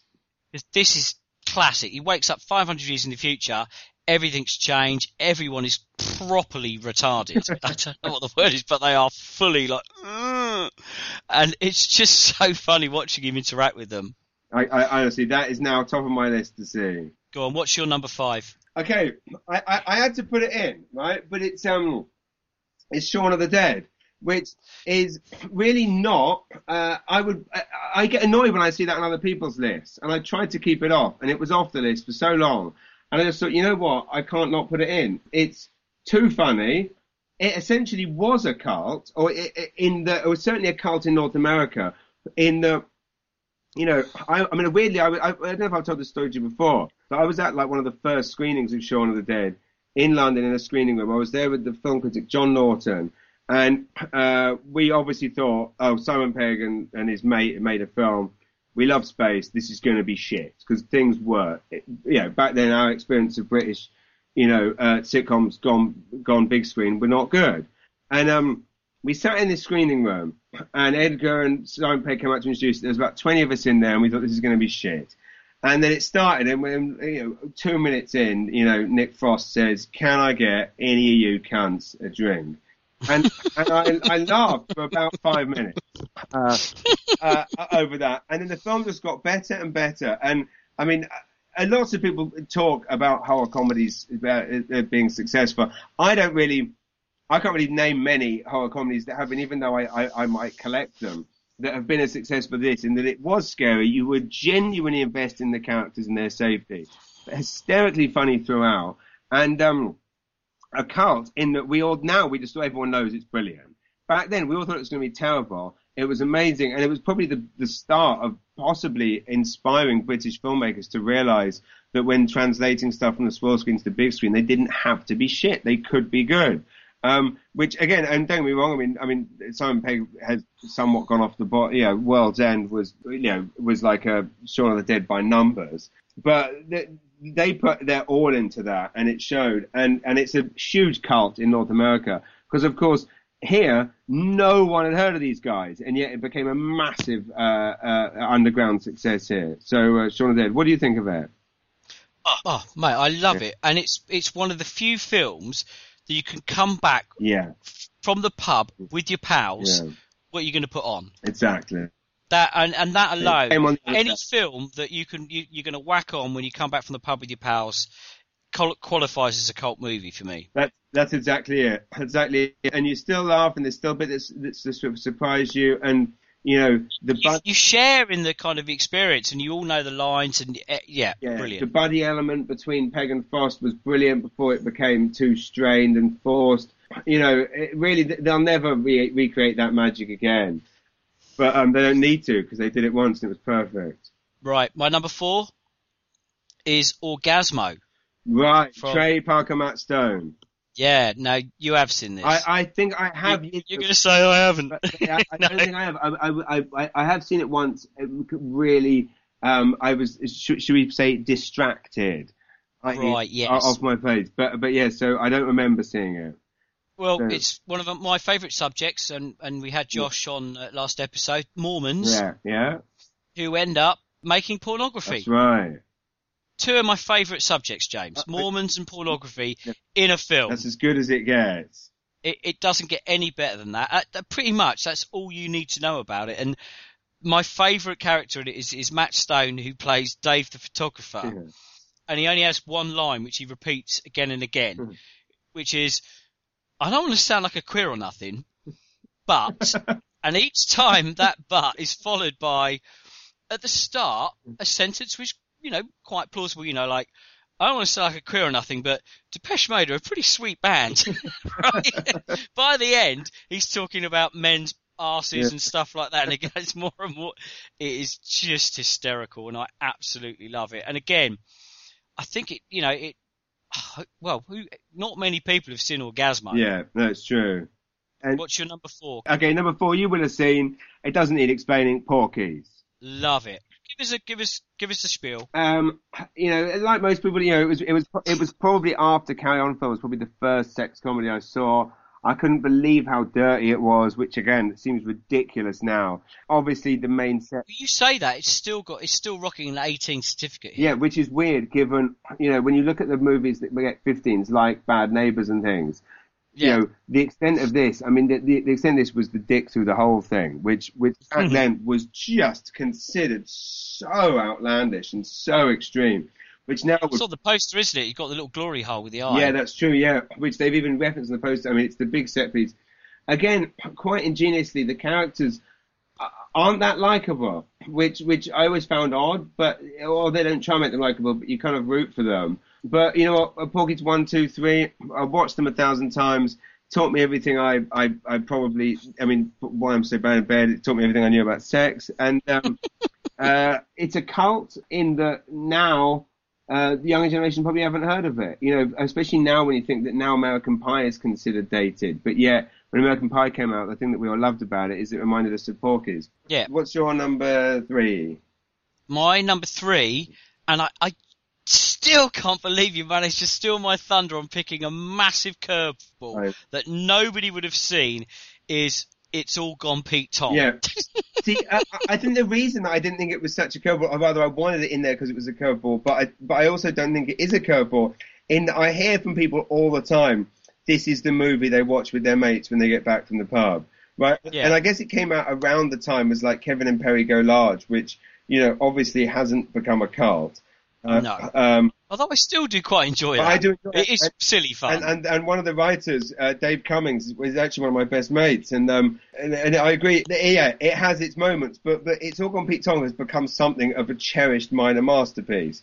And I'm embarrassed I haven't even seen it. I know. It's a really strange story, because if you try to pitch it for someone, they think you're mental. It's about a guy called Frankie Wilde, who's a DJ out in the big clubs in Ibiza, is the most obnoxious twat, or one of the most obnoxious twats ever committed to screen. Right. And if you were going to get someone to play that character, Paul Kaye. Absolutely. He's a fucking legend, and nobody does batshit bastard better than him. Yeah, and you've obviously seen him in Comedian's Guide. I tell you why it was top of mind. I couldn't work out why it was.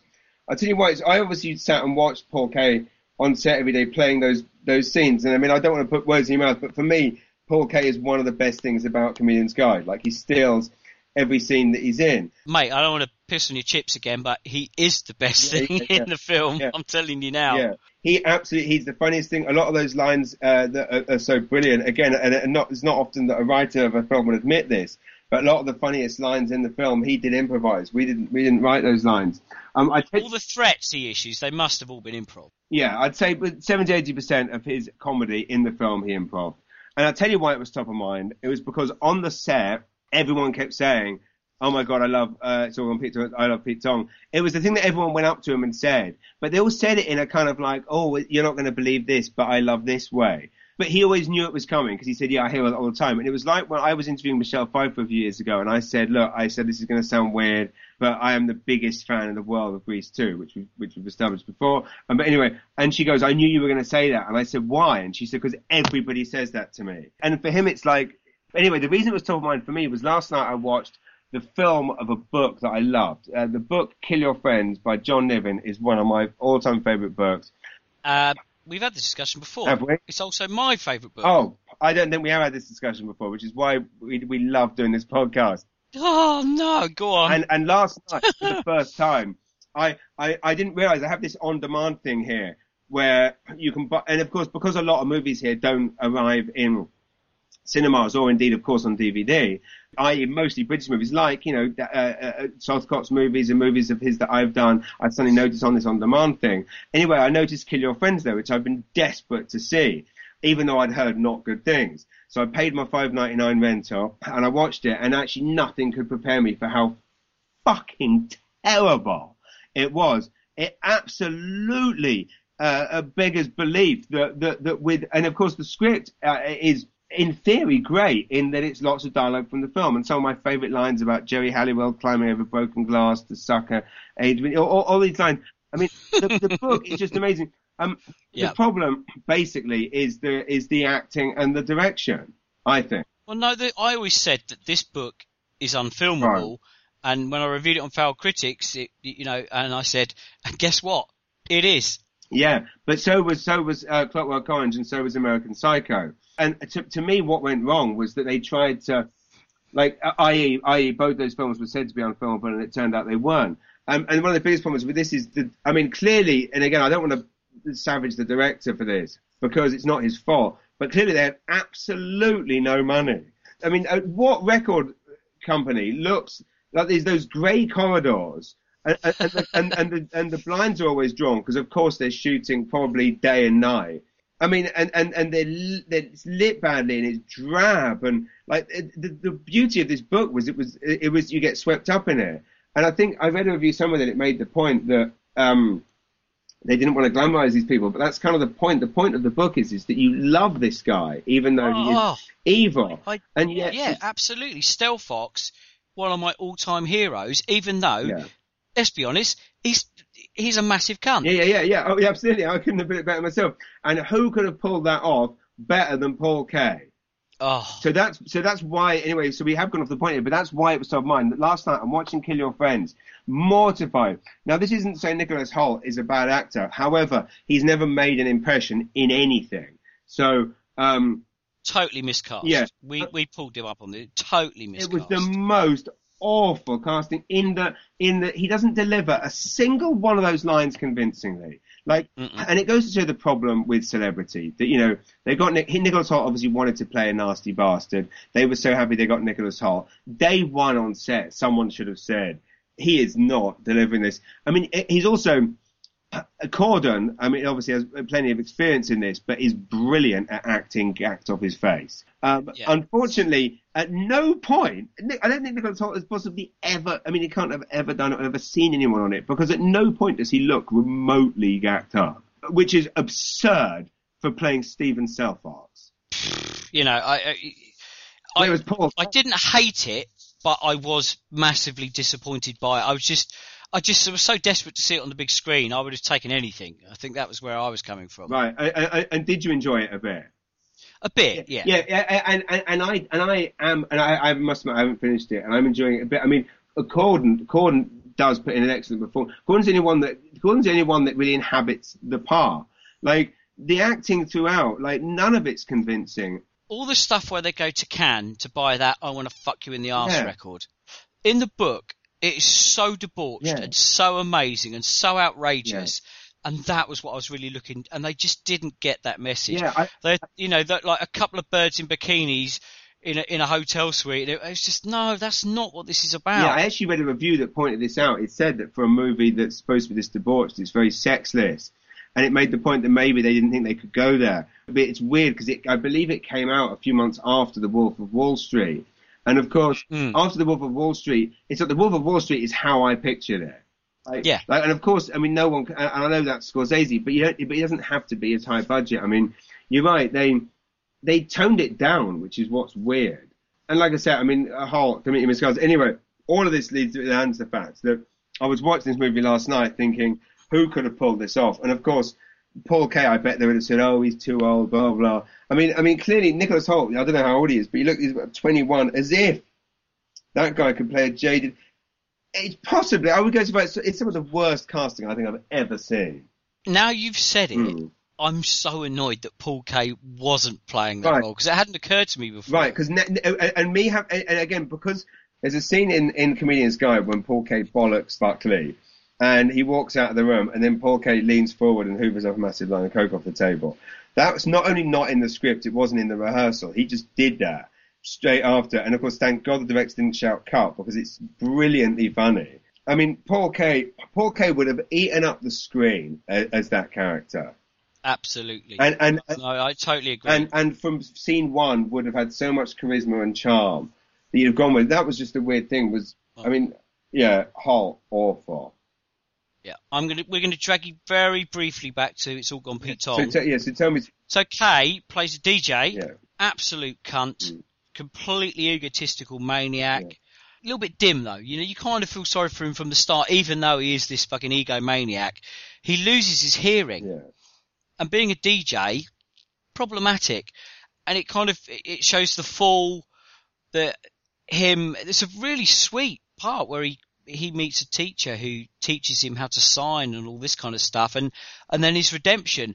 So it's not kind of balls out, laugh out loud funny. It's actually quite a touching drama. You've just got this rampant performance on screen from Paul Kaye. Right. And, I love it, and I can't believe you managed to pick it on the fucking list. There's me trying to be clever. Fuck you, manager. Right. That is insane. Oh, God. I always say we're singing from the same hymn sheet. You really, really are, mate. I know. Your dad, where was he in 1970? I know. Did he know an usherette in Hastings? He probably did. He's probably at the cribs. Go on, what's your number 3? Again, was a huge financial success upon release, but I still stand by it as a cult. Police Academy. Lovely. Yeah. Again, watched it, like Porky's, watched it a million times. It's weird now watching it, given it became such a huge critical success. Given, again, what was interesting with these films back then is they weren't all-out lunacy comedy. They weren't just set piece after set piece after set piece. There were long periods of plot, and there's bits in it that you kind of like are tonally quite different. Of course, the fact that the big set pieces in it is, someone getting a blowjob under a table, which, now that would be not even considered good enough for the opening scene, but or extreme enough, sorry. But you know what? It's part of my history. It's part of my legacy, and I love it. And I also love, obviously, Steve Guttenberg's one of these people that you're like, what went wrong? How was it possible that Steve Guttenberg was the lead in like the biggest comedy of all time at that time? How did he blow it? And you wonder why. And as you know, last scene doing Panto in Bromley. Right, Panto in Bromley. And interestingly, when he was there doing that, he did an interview with Metro newspaper, which I challenge anyone to buy. I still have it kept somewhere, and I don't normally keep newspapers about anyone that isn't myself. But it's the trouble in the unfortunately, I am a bit of a hoarder when it comes to stuff about myself. But this interview with Steve Guttenberg, it's the most shockingly selfless, egotistical monster. It's like how they say, like when Chevy Chase and like Spies Like Us was going to be in my list, but it didn't make the list. But like Chevy Chase is supposed to be such a monster that because how did Chevy Chase go from being the highest paid top actor, highest grossing actor in Hollywood to disappearing overnight? And the reason being is that Hollywood will tolerate a huge amount of cuntiness. They will really tolerate like Wesley Snipes level of awfulness. They will tolerate, Buck, not Buck Homer, what's his name? The guy, Don Simpson. They'll tolerate Don Simpson levels of barbarianism. But Chevy Chase was such a whole different level of cunt that no one could work with him, as proven by the fact he disappears for 15 years and comes back and does Community and then behaves just as awfully. And I believe that Steve Guttenberg may have had a similar problem. So check out this interview with Steve Guttenberg from Metro. It's brilliantly kind of angry and bitter. And it's hilarious. And if you can't find it, find me on Facebook or Twitter, James Bollinger. I'll scan it and send it to you if anyone's listening and wants to read the Steve Guttenberg. Steve Guttenberg Metro interview from when he was doing Panto in Bromley. I'm more alive that we both knew he was doing Panto in Bromley. This is what this podcast is all about. Do you want to know what my number 2 is? Yeah, go for it. It's Weekend at Bernie's. Oh, genius. That is genius. And it was going to make my list. Without question, one of the best films ever made. Genuinely, Andrew McCarthy, off the back of, because this is 1989, and I remember I went to Brighton to meet this bird, and we had a date, and we thought, well, let's go to the pictures. I'm showing my age now, bird pictures, but it was 89, you were allowed to speak like that. Yeah. And the only showing that we could get into was Weekend at Bernie's. Well, lucky you. It was, because I loved Andrew McCarthy. I loved that whole Brat Pack thing. All those guys I thought were amazing. And to watch him and Jonathan Silverman do one gag for 90 minutes, which was dragging a dead guy around. Yes. And made me laugh for pretty much the whole film. It's genius. It's weird you picked that because it was during it was the guy I lived with, Paul Lawson, was this guy from Hastings that I lived with at university, who his nickname weirdly was Porno, but that's another story. It was through him that I used to travel to Hastings every weekend to go to the Crypt. But his favourite film was Weekend at Bernie's, and so I bought a set of original Weekend at Bernie's lobby cards and had them stuck on the wall. And again, we would watch it all the time for the exact same reason, which is it's ludicrous that a mainstream movie starring two of the biggest actors of the day, or at least one of the biggest actors of the day, is about dragging a dead geezer around. And on a really nice tropical island. It was like, really. And it's weird how often it gets culturally referred to, though, because, I mean, so often when you hear of someone dying and there's a show, someone dies, someone well-known dies, and they've got a big show coming out. People go, "Oh, we could always just do the Weekend at Bernie's with them," or, when I'm gone, can you Weekend at Bernie's me? Like, it's weird how it's become the reference point for dragging a corpse around. Who would have thought that would become a thing? I know, exactly. And do you know what? I didn't even rewatch this for this podcast. I actually rewatched Weekend at Bernie's 2. Oh, genius, yes, again, which again is when he comes back to life with the Egyptian curse. With the voodoo. Yeah. Yeah. Oh, dear. Right, come on. Okay. What's your number one?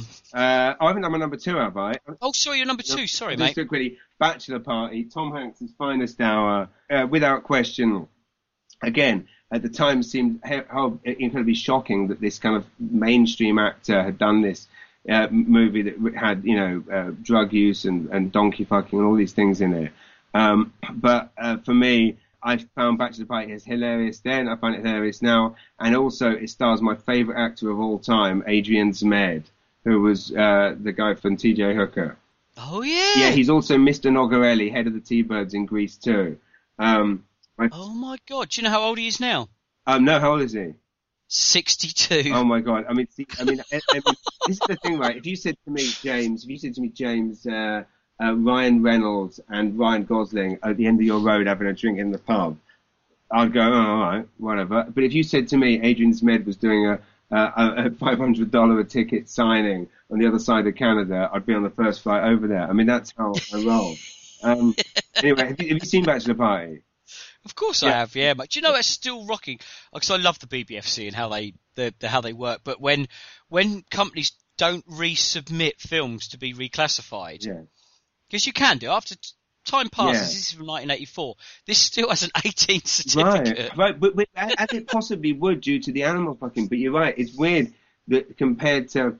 I mean, although it is pretty racy, and what I love about it is it has so many endings, and it's quite high concept. I mean, the ending when it ends with a fist fight or a punch up in a 3D cinema, that's quite clever. And I believe the people behind Bachelor Party, the same people, Bob Israel and Neil Israel. Yeah. Same people behind Police Academy. And I also got another film of theirs the other day, Moving Violations. I think that was theirs. Anyway, going off the point, what's your number one? My number one is Jay and Silent Bob Strike Back. Genius. Almost ruined quite recently, actually, when someone sent me a YouTube link to somebody portraying Jason Mewes. Now, for people listening to this, please go to YouTube and type in... let me see I think it's James Mullinger, Jay and Silent Bob. James Mullinger, Jay and Silent Bob.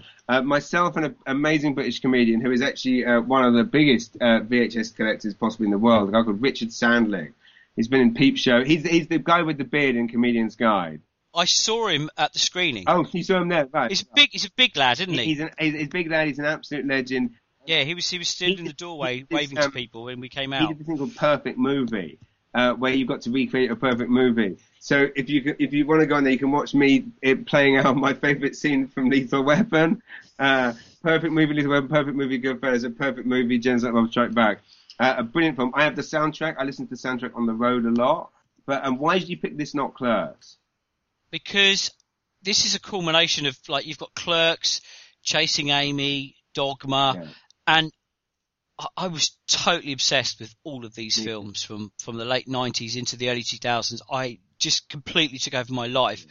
And when Jay and Silent Bob Strike Back came out, it was the biggest in-joke ever. Yeah.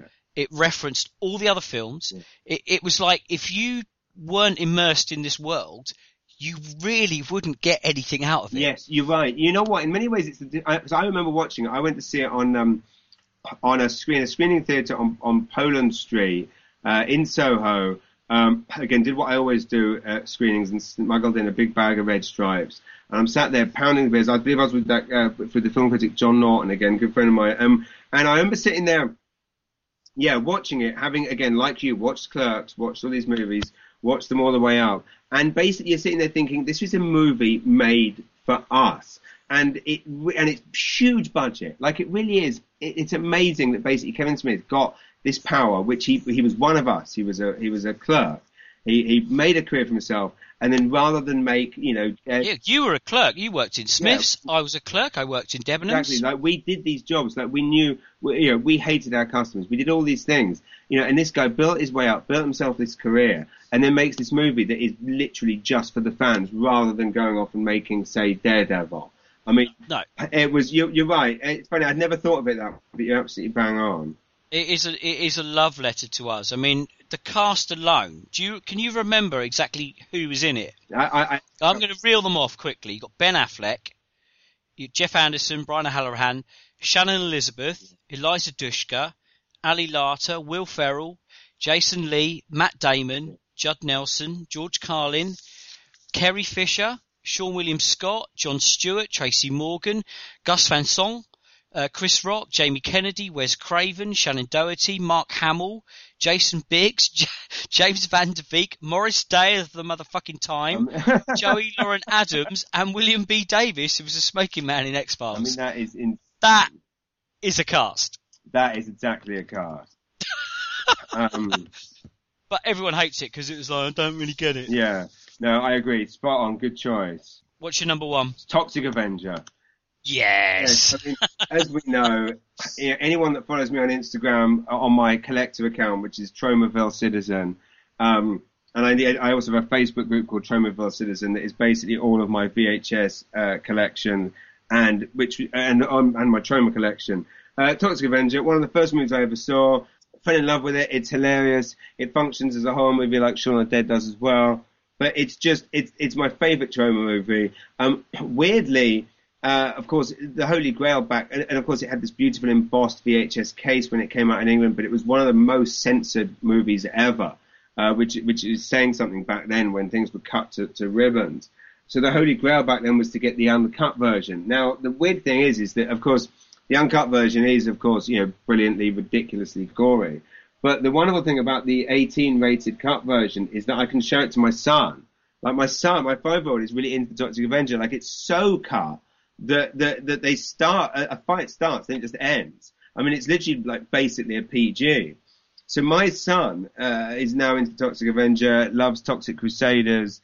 Yeah, you've obviously seen Toxic Avenger. Yeah. I'd not seen it for years and years, and then you floated the idea of doing Troma, and I've now started on my quest of trying to watch as many Troma films as possible, and that was the first one I started with. Genius, which for eager listeners, that is exclusive. Our next podcast, which will be in a couple of weeks, is going to be on Troma film. Oh God, I've got to watch all of them. You know what I'm like? I make myself watch everything because I'm like I'm so like perfectionist when it comes to doing these things. I need to have seen everything. I can't wing it like you can, James. Right. I never wing it. You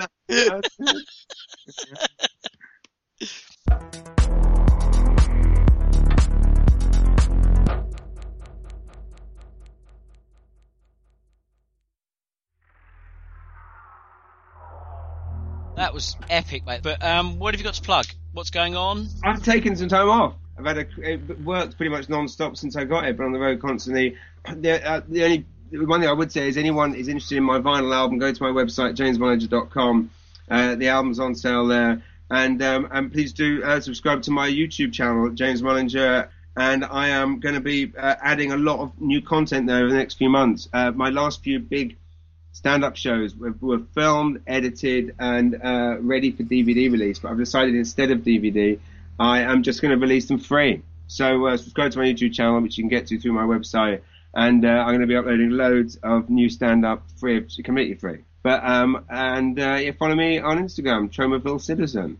Do you know what? I'm so looking forward to seeing your Harbour Station show. I really, really want to see it. So when that's ready, mate, let me know. All over that like a cheap suit. Will do, brother, for sure, for sure. You can find me over at Failed Critics. I will be there next week. I've no idea what we're doing. I think we're doing our top 3 movie stars triple bill. And you can also find me probably in a week or so's time over at Pick a Flick, where I was roped into doing Korean Revenge special. Nice. Which was all kinds of fun with my mate Brooker. That is nice.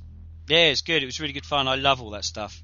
That is the dream. And we're going to be back soon because we're both now going to make time to do the Troma one. We are. James, as always, mate, an absolute pleasure. I love doing this with you, mate. Likewise, brother. It's been awesome. A joy as ever. Thank you and farewell. And I salute you once again for putting me on to Clown. All right, you're a ledge, brother. You, mate. Take care, mate. Nice one, brother. Yeah, nice one, brother. Bye.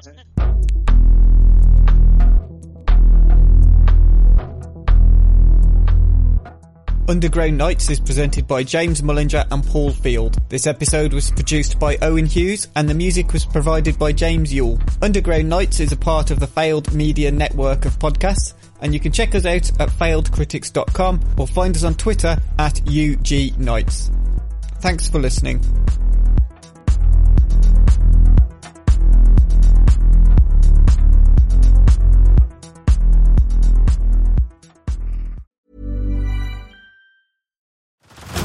Head over to Hulu this March, where our new shows and movies will keep you streaming all month long.